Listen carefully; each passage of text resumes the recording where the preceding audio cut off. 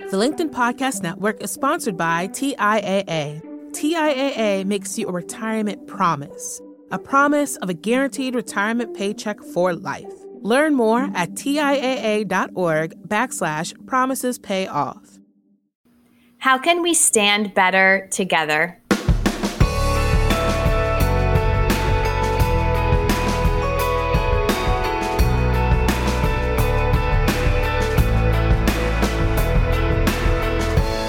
Hey listeners, welcome to In the Arena. I'm Jackie Goldberg. And I'm Leah Smart. And today we're going to bring you into part 2 of Racism in America and Earning Allyship. So in our last episode, we really had a raw conversation about race. We had actually never had a conversation about race before.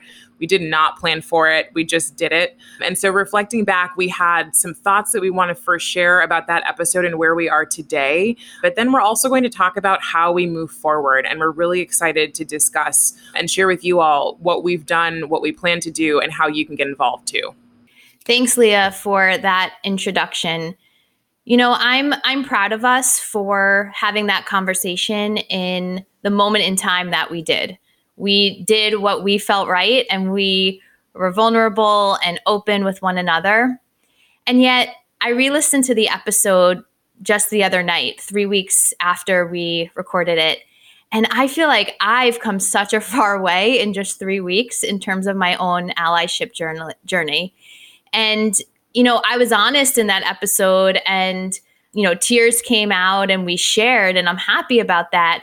But at the same time, I'm really able to see where my whiteness came out. And there's acceptance in where I was at that point in time. And I think what I want our listeners to take away from this is that it's okay, right? I did the best I could in that episode, and I'm accepting that. And I'm on a journey as a white ally, and it's on me to progress and create the change for myself so that I can create change in this world. So I want to just spend a few moments kind of pointing out where I feel like I could have done better, and all in the efforts to be a model for white allyship and to educate others who may be starting on their journey just like I am.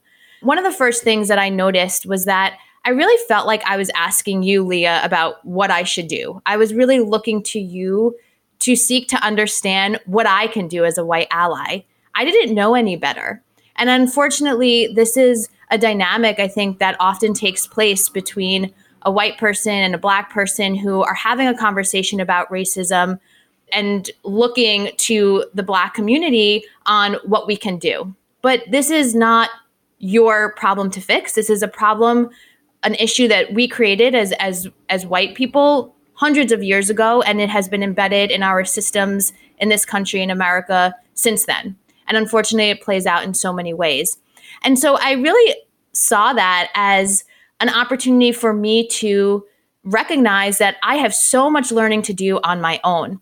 And, you know, while I can speak to you and lean on you in certain ways, it's not all of it. It's not the way that it should be done. You know, Jackie, that's such a great call out. And I so appreciate the fact that you're sharing it was uncomfortable. It was uncomfortable for me, too. Like, I think we both had that experience. What was valuable was being able to share my story with you. And that's where, you know, I left the conversation actually feeling like I was starting to process more and more of my own emotions.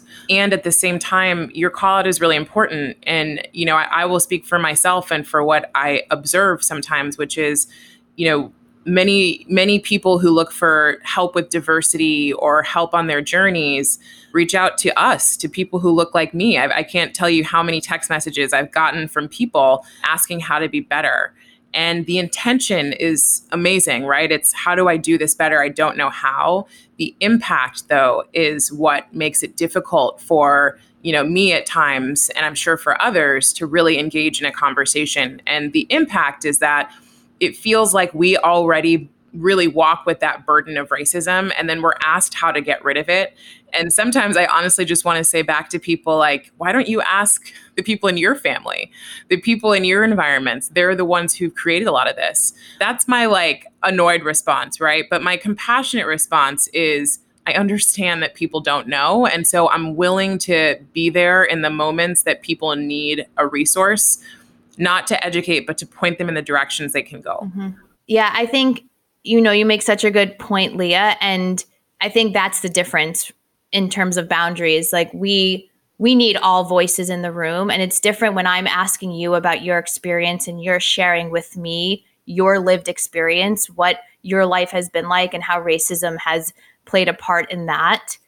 It's different than me seeking, what can I do, right? That's a different conversation. And so there's importance of having all of us wholeheartedly in the conversation, but also recognizing the boundary of what me as a white person needs to educate myself on versus going to you.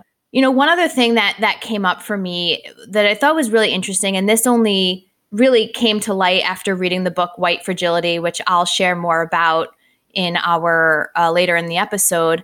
But there was one moment in the episode where I said, we are all unique. We all have our own stories, which is true. I'm not denying that. However, what I've learned is that as a white person, looking at individualism actually doesn't allow me to see the systemic racism in our country. It actually takes me out of the equation. And so that little insight allowed me to recognize the part that I play in being white. And that's it, right? So by saying I'm unique and that I have my own story, it allows me to keep an arm's length from the true racism that is going on and the part that I play there. I also got emotional, at points during the episode, which was true emotion. But as a white person, it's really important for me to recognize why I'm getting emotional, what came up, because the last thing I need to do as a white woman is take the spotlight when we're in a conversation around racism. That is not my job. And so whereas you and I, Leah, are friends and we're able to be emotional and talk about this, I really recognize that in these difficult conversations, really keeping my emotions in check and making sure that I'm not, guiding the conversation to where you're consoling me or I'm getting something other than what I came for, which is really having a raw conversation. So these are just a few pointers that I've learned, and I really felt important to share today so that I can model for others on how to move forward on this path as a white person. I recognize that it's uncomfortable, but that cannot stop me.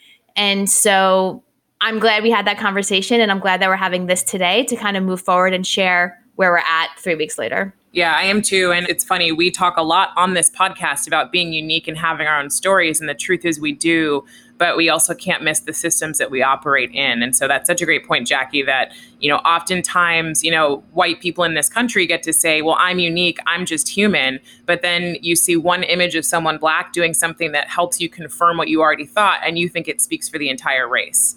So I think it's really important to call that out. Even for me, I am not speaking for the entire race, as I shared the last time, because we are all unique, and we need to look at our systems. I love the point about, keeping emotions in check. We both were on this journey of reading White Fragility, and what I took for sure from our conversation was that it was a breaking open.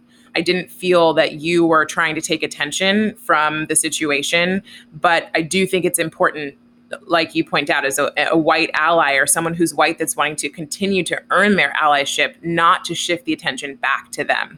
Yeah. So we're excited to walk with you all down this path. We broke this episode down into 3 parts that we discussed. That's a really nice framework that you can think about. There's 3 parts to it. It's learn, explore, and commit. And so, we are currently in the midst of some really big change in this world. And as Jackie mentioned earlier, and what I've seen too for myself is like quantum leap changes, fast changes that are going to hopefully maintain momentum and actually change some of our systems, change the way we think about life and the world. So Jackie, do you want to kick us off with some of the pieces from White Fragility? Yeah. So the learn part of this 3-part learn, explore, commit is really about learning the history and doing your education around the systems that we have in place in this country that has not allowed for equality or equity or justice for the Black community. And one of the first things that Leah and I both did was read the book White Fragility by Robin DiAngelo. She wrote this in 2018, so it's super relevant, right? And super up to date and current. And it really allows white people specifically to explore and understand racism, how it is embedded in everything that we do. Really a way for you to look at things like implicit bias, what we mean by color blindness, what we mean by the good and bad, the binary system around racism, and then looking at your role in it, right? And understanding that white is a race. So there are some things that I really learned from White Fragility that I'd love to share today. It was eye-opening for me. And I will say to our listeners, it was a wonderful first step in my journey to getting an overarching understanding of racism in America and how it's affected me as a white person. And I also want to be clear that it is not only for white people. It talks about the fragility of white people and what we face when we have some of these conversations and why we shy away from these conversations for a lot of reasons. And it goes into detail on that. But it's really for anyone to read the book. Yeah, I mean, and that's something actually important that you call out, Jackie, is that it is for anyone. You know, these conversations often come back to the black-white, kind of binary conversation or the polarizing of the black and white experience. But we are living in a country with people of all sorts of descent. And what I learned from this book, was really coming back to, the anti-Black sentiment that we have in this country, and that everyone is playing a role. So even if you're not falling into one of these two racial categories, being able to look at how you play a role in anti-Blackness in your attempt to move closer to white supremacy culture. And I will say, I definitely felt weird saying white supremacy. I think I've said it more in the last 3 weeks than I've ever said it in my life, because we so associate it with this binary thing that Jackie mentioned, like, either you're totally crazy out there using all sorts of terrible, overt, racist words and phrases and having those interactions, or you're not, right? And that's not true. So really, it's taking a step back and saying, how has this society been built around white supremacy, and what role am I playing in trying to get closer to that space no matter my race? We all do it. And even as a white person, I look at white supremacy prior to these past 3 weeks and doing my own due diligence around this and thinking of people who are not me, thinking of the Ku Klux Klan, right? Like a very narrow understanding of what white supremacy is. And that is a lie.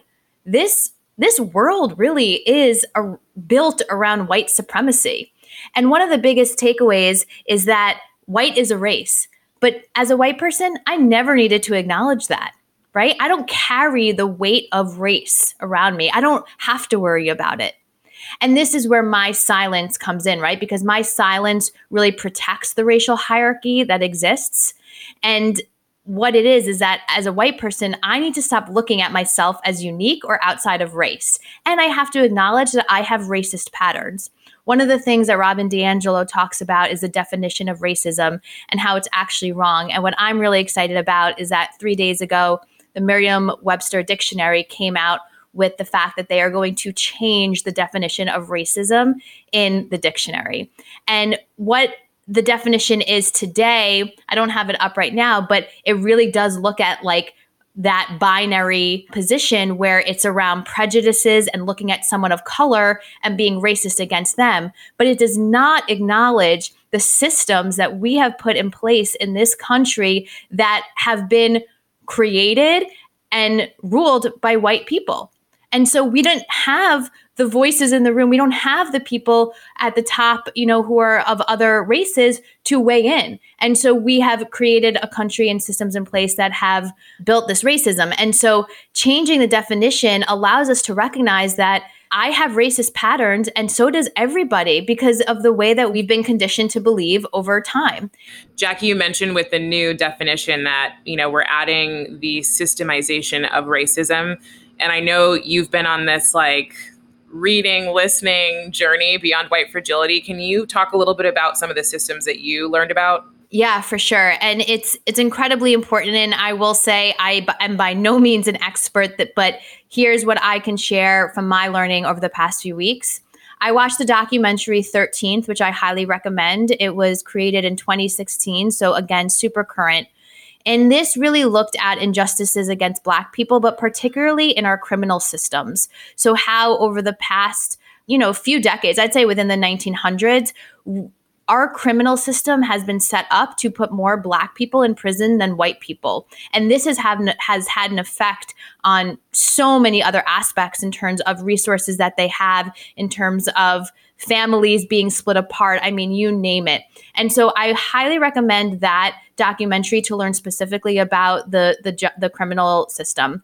The other documentary that I watched was Owned, and this was about housing segregation. So the role that the FHA, the Federal Housing Association, played in the 1930s and 1940s that set up our country in a way that it was easier for whites to get mortgage loans for their homes than Blacks. It talks about redlining in certain areas. So having basically like a score of 1 to 4 of where people should want to live based on how many Black people live in that community or not. And this over time has had an immense impact on our neighborhoods today. And again, limiting the resources and the opportunities for Black people. So those are just two systems that, if you can imagine, really play a role in the way that we all live our lives, and has had downstream effects in many negative ways. Right. Awesome. And those things get perpetuated too, right? So if you think about, I also watched 13, think about the way that Black people, particularly men, are displayed in the news. There is still absolutely a narrative that we are criminals, that we are, people that are consistently doing wrong. And so the media plays a really important role in this. Because we're in the middle of sheltering in place and COVID, I've become more and more hyper aware of how much the media plays into my own psyche, into my own world experience. And so I can apply that to COVID. I ask, especially for listeners, try applying that to how you see people of color and how you've seen us. You've seen Black people, and you're growing up. What images did you see? One of the really valuable things, we talked a lot about George Floyd, and our I think emotion was focused on that in the last episode. Something that was really powerful, that I think was incredibly important, that helped us shift this conversation, was actually the Amy Cooper, Christian Cooper incident, because we got to see, number one, how this plays out in insidious ways, right? This woman didn't even have to call the police and say, I'm a white woman. She got to call the police and say, there's a Black man. She knew how to alert them to her danger and that they'd come to her rescue, right? And then what I loved seeing, which was really important, that we don't see enough of in Black culture, from Black culture, and how it's shared with people who are white in this country, is that we aren't all the same, right? Robin DiAngelo talks about using different ways of speaking for Black people, or, using language that people think that we use. So to me, it was incredibly important to see Christian Cooper on CNN, a man who's highly educated, more educated than most of us listening to this, doing something completely benign, bird watching, and bringing him on to show we look all sorts of ways, we act all sorts of ways, and every single one of those ways deserves equal respect, and also understanding of where we've been and what it's mean for us to get where we are. So that was an incredibly important thing, was the Amy Cooper incident. And the other thing, and I'm curious, Jackie, what your thoughts are, but I was speaking with someone else about this, that this woke people up who thought, I'm not a racist. When I say people, white people up, thought I'm not a racist, because they got to see themselves in Amy Cooper, this 25-year-old girl walking her dog in Central Park, using and wielding her power in a racist way. Yeah. It was a clear example of white privilege and just perpetuating what we see, right? This perpetuating what happens all over, but this happened to be videotaped so that we have it on camera so that we can use. You mentioned, the media. So Robin, this is a quote from the book, racism is an institutional system in which we are all socialized. So everything we consume, from the messages we see, the images we see, but even the emotions that we feel, the beliefs and the perceptions we have, all of that is embedded into our socialization. And so the Amy Cooper video was just another thing that showed white privilege happening, but thank goodness it was videotaped, and thank goodness Christian has that. And I think that's what, part of the reason why this is so prevalent right now is because of our technology and the fact that people are videotaping these things. So now they are going viral. And a white person can watch a video and feel a visceral reaction to it. Whereas in the past, it was, okay to hear it and see it maybe on the news as being a news report, but not actually watching the video and having the body sensation that makes you feel like this is the most awful thing I've seen.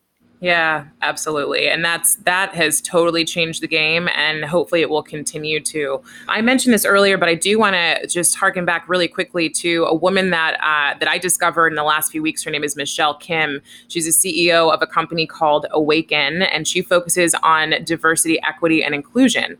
And Michelle has really been focused in the last few weeks on, she's writing articles on Medium, but focused on the last few weeks around 30 ways that Asians perpetuate anti-Blackness. Really great article. 20 plus allyship actions for Asians. I've also seen beautiful posts of, people all over the world coming together for Black Lives Matter that I have to be honest, I never thought I would see.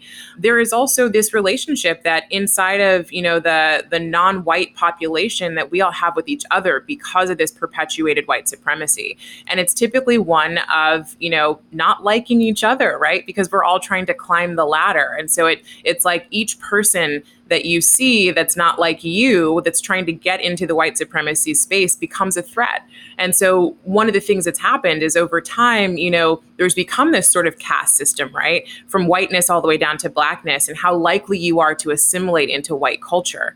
And so I say this because I'm super proud to see Michelle doing this work because I myself have experienced situations with, people from Asian descent treating me differently and knowing that it's because of this insidiousness, but B, because she's giving actions that people can actually take and helping us all recognize, again, we all play a journey. If you also watch Patriot Act, Hasan Minhaj spoke on an episode recently also around Asian prejudice and anti-Blackness in order to assimilate. And so I'm just proud to see more and more people of all races standing up because, again, this is not just a white-Black problem. It started there, but it won't end there. So true. It is embedded in our entire world.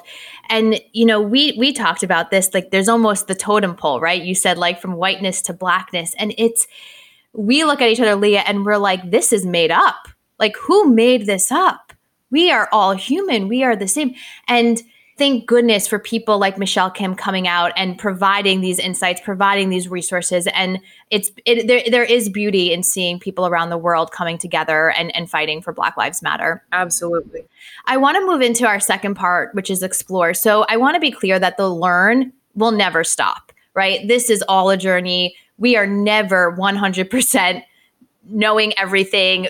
Even Robin DiAngelo, who writes Right for Julie, says she is still making mistakes, saying the wrong things, and that is part of it. So the learning does not stop, but we'll move into the explore piece. So this is really exploring within yourself, looking at your own self, your own journey, and being able to apply some of what you've learned to how you will be doing your own progress in moving forward. So I want to share 2 examples of what I've taken over the past few weeks and how I've implemented them to help inspire others to do the work, but also just show like the clarity that I'm receiving by doing this. So the LinkedIn Podcast Network is sponsored by TIAA. In the last 100 years, we've seen financial markets swing, new currencies come and go, decades of savings lost in days, all showing that a retirement plan without a guarantee, quite simply, isn't enough. So more than a retirement plan, TIAA makes you a retirement promise.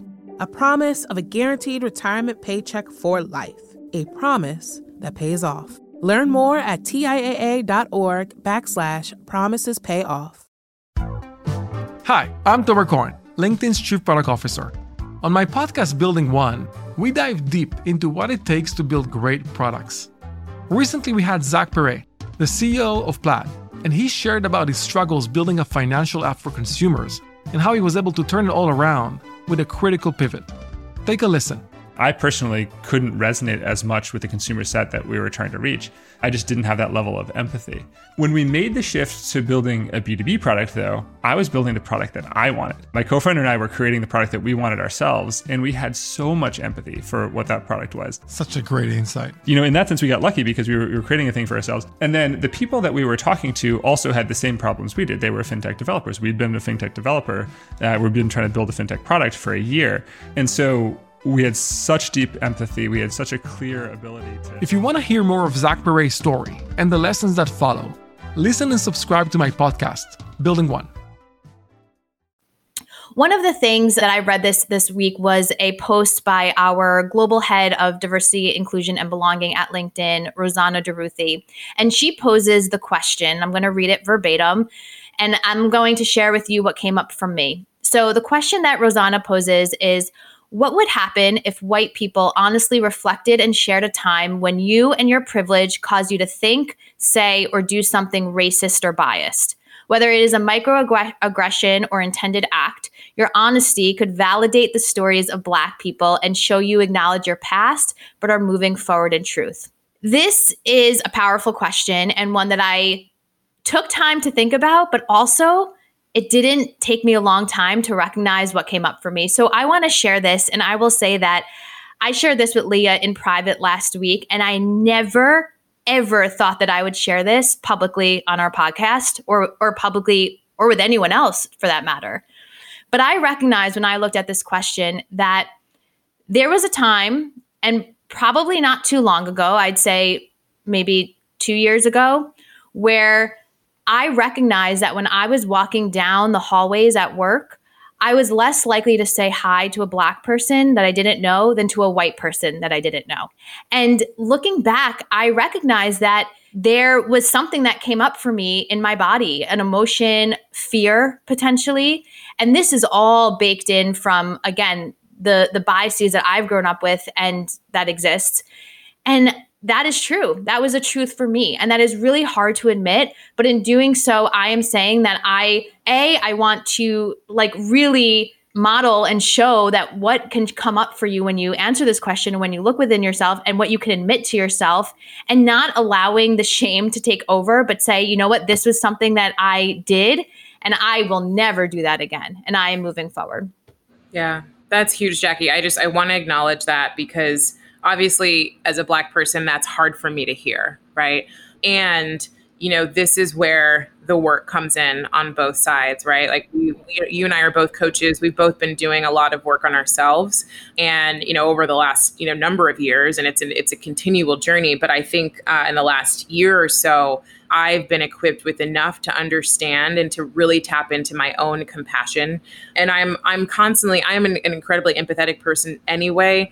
But this is calling my empathy to the table. It's calling my compassion to the table. And for anyone listening who, hears that and is sad or is disappointed, call your empathy and compassion to the table.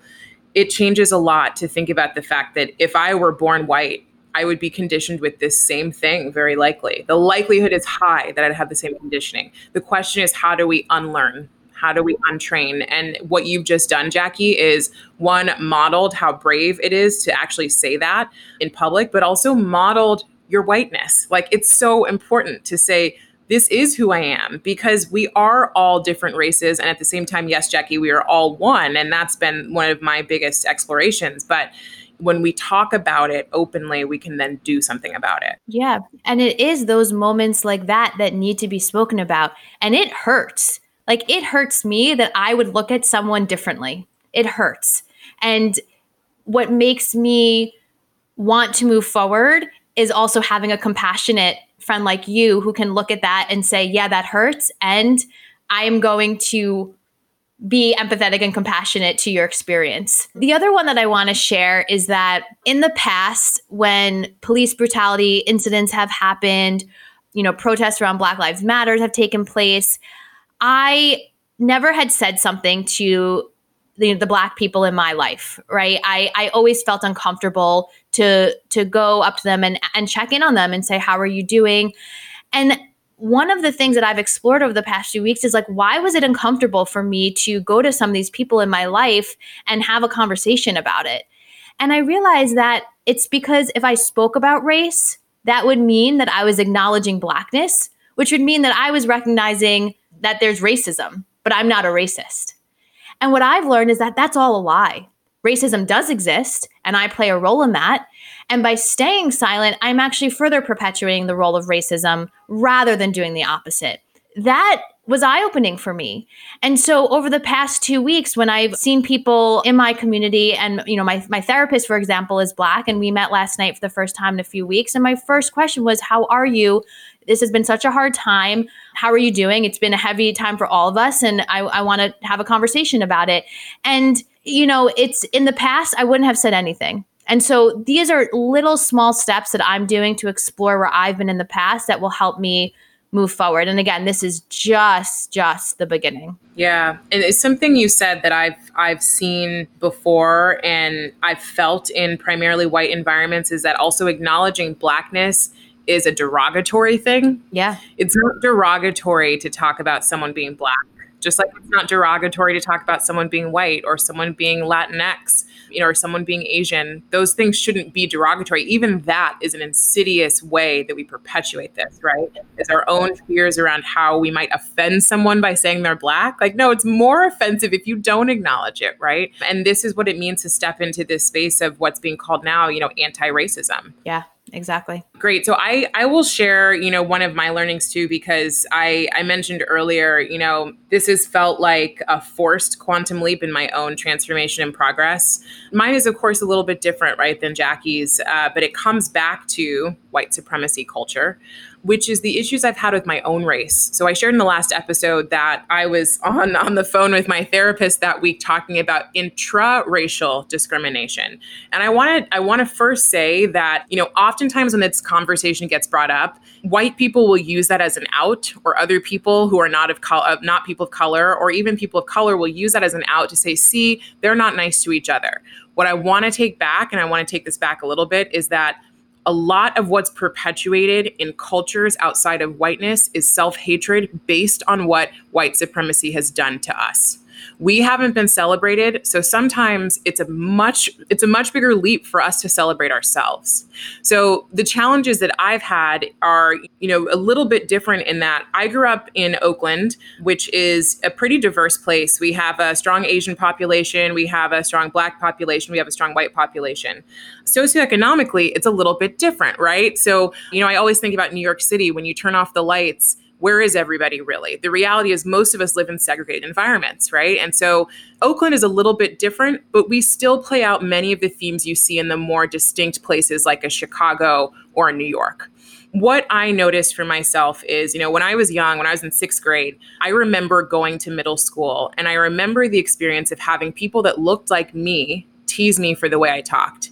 I spoke too white, or I didn't do my hair the right way, or I liked the wrong music, or why was I so weird? Or, I didn't live in the same places that they lived. And so what I found was, in my own pain of experiencing that bullying, that I ran the other way. But over there with other white people who became my close friends, and some who had already been, I was never white enough for them either. So I fell into this really strange place of not feeling Black enough for Black people or white enough for white people, and not knowing really where I belonged. So I clung to a pretty small group of very close friends, one of whom is Black, who's had a very similar experience, and others of all races that I felt like I could kind of fit in with. But I still felt that pull of what I now have the lexicon to say is white supremacy, right?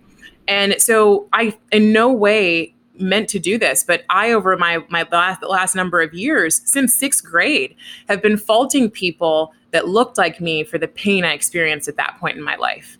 And so that was a fast progress, leaps and bounds transformation for me, and going, holy SHIT, I'm perpetuating this too, because I'm not being kind to certain people because of assumptions that I'm making, and it's all based in really deep-rooted pain.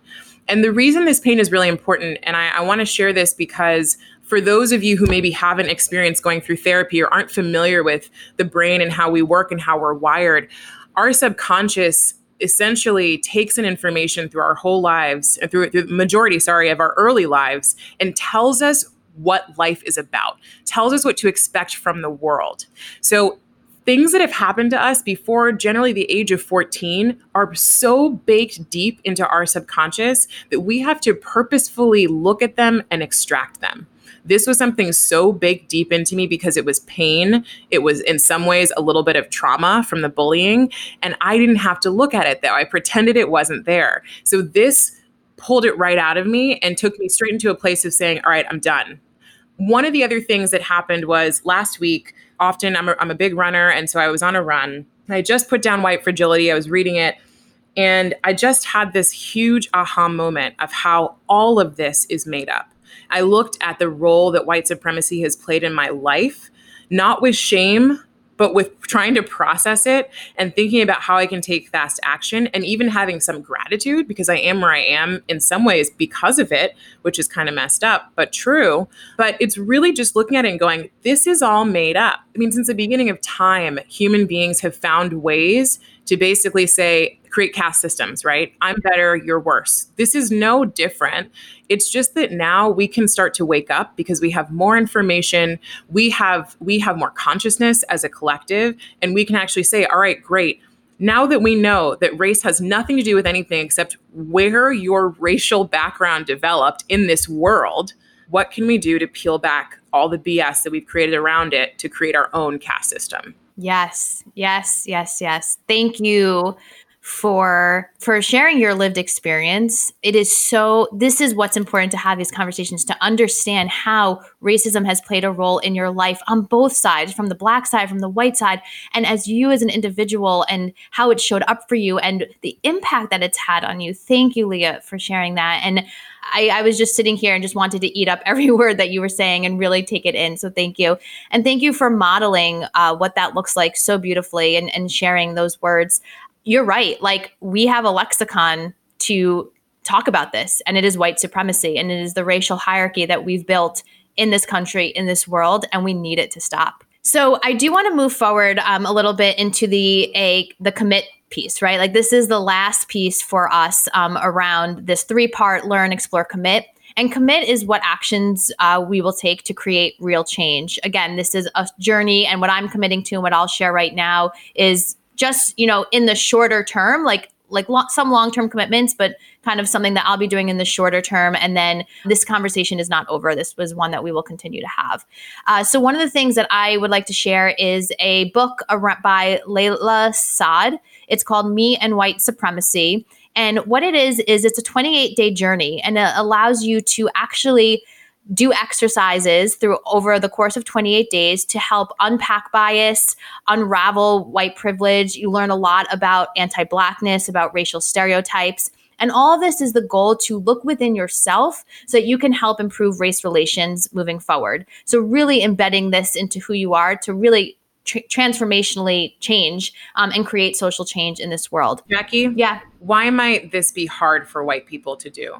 You mentioned shadows before. You're looking at your shadows. You're going in deep. You're acknowledging racism that exists within you. You're admitting to yourself that you've been racist and that there are things that you've done that have affected people in this world. And that's hard. It's hard to admit.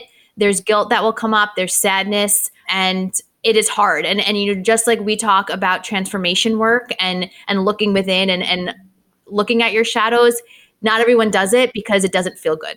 And yet on the other side is freedom and liberation for yourself and for those around you. And so it is a hard, thing to do, but that cannot stop us, right? I mean, okay, discomfort, hardness, it cannot get in the way. This is too important to not acknowledge. So I'm joining a book club where we are reading this book and doing the exercises together and meeting once a week. I'm really excited about it.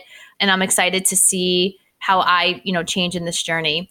And then as far as my other commitments, something that I did over the past 3 weeks was I sent an email to my family and friends, sharing with them where I've been on my journey and how I've woken up. And I shared some resources as well for them to start their white allyship journey. And when I say my family and friends, they're all white.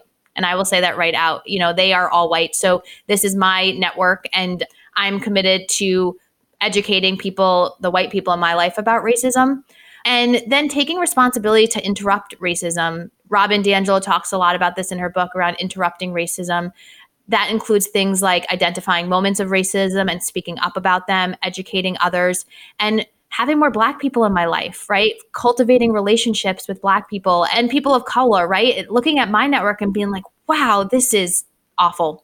And I want that to change. So those are some of my commitments. And I'm curious, Leah, where you stand on this piece as well. Yeah, thank you for sharing that. Something you said before I talk about mine that's really important is this is why representation matters. Yes. So I've seen what happens when people that look like me are in these spaces or helping to, push along and guide some of these conversations. But I've also seen with you the value of having a real relationship with someone, because the thing is, we can't love if we don't know, right? And so you haven't known people that look like me. And so how could you, along with all of the perpetuated stereotypes and lies, how could you love? Right? You are a loving human. We all are. But if you don't know, you won't love. And so representation in your community, your personal community, matters. If you don't have that, that's okay. Look for, and I mean, I say this because it needs to be authentic. Please don't go out if you are hoping to be a white ally earning allyship and find Black people that you all of a sudden want to be friends with. Find people that maybe you didn't have in your social media feed, or maybe you haven't been in meetings with, that could potentially be connected to something you care about, and be real about seeking out people who don't look like you so you have other perspectives, right? So from a corporate perspective, there is an opportunity because there tend to be more opportunities to easily connect with people of color that don't look like you in a way that makes it pretty seamless, right? So we're all working towards the same goal. We may be on the same team. We may be in the same org. There are all sorts of ways to think about this. Just be conscious of it and be conscious of your authenticity around it. So thank you so much for sharing that, because, representation at every level all over the place matters. If I hadn't been here as your friend, Jackie, this would have been a totally different journey for you. So you and I are a model of why this matters so much. And we need each other, and we all do need each other. So my commitment is really around continuing to first unpack my own things, my own stuff, my own biases, whatever I'm bringing forward from my childhood, from, continued self-acceptance, which I've come a very long way with that, but, looking at things a little bit differently, like things that I saw in my conditioning as a child around body image, around hair, around all of these things, and re-asking what they've meant, what role they've played, and how I can be different tomorrow. So that's one. Two is just being more vocal and honest. So acknowledging race when it's important to. Oftentimes in corporate spaces, it feels weird to acknowledge race. I even saw somebody post on LinkedIn not too long ago, in response to so many saying, why are we talking about race? It's not professional. Shaking my head over here. So remembering, it's okay. It's not only okay, it's a lie to not talk about it. It is using your white privilege to ignore it, because we think about it every single day. So I will acknowledge it when it's important to. I am not someone who's going to be, I've never thought of myself, it's so funny, as someone who's like a social justice advocate. I have a best friend who works in social justice, and she's Black, and that has not been my quote unquote work. But even that has been because of my own fear, I think, around the white supremacy culture and how I show up and how I'm received, whether, positive or negative, when I start being more vocal about this. I will be vocal when it's important to. And then the next thing is just calling out and celebrating myself and others. So this journey is a brave one. It takes courage to do this. I will celebrate myself as I do it and continue on this journey, and I will celebrate others as they do it. My goal is to be a compassionate friend and colleague and community member to anyone in my community. And acknowledgement, as you and I know, Jackie, is incredibly important on the journey. So I want to acknowledge, us for doing this podcast. I want to acknowledge us for having this conversation. I want to acknowledge you for going on a journey that you could easily turn your back on. And I want to acknowledge myself for looking at the journey that I need to be on too, to help us all get to a place that is more peaceful, more loving, more joyful. And I want to acknowledge all of us as a global community for doing the work to bring ourselves back to what is truly our essence, which is one humanity, one type of person, one heart, and really being able to create that for a generation to come. That was beautifully said, Leah. And I wholeheartedly agree with all of your acknowledgments there. And thank you for being such a good friend and colleague. And I'm proud of us for doing this work. Thank you, listeners, for tuning in today. We hope that you found this valuable. listening to our conversation. This is not the end. We will continue talking about this, not just today, but moving forward forever. It is so important, and Leah and I will continue to be here with you on this journey. If you all want more of In the Arena, you can find us on LinkedIn. We have a newsletter under LinkedIn In the Arena. You can also find more episodes of our podcast on Google Podcast, Apple Podcasts, and Spotify. We are so excited again to be on this journey with you. And until next time.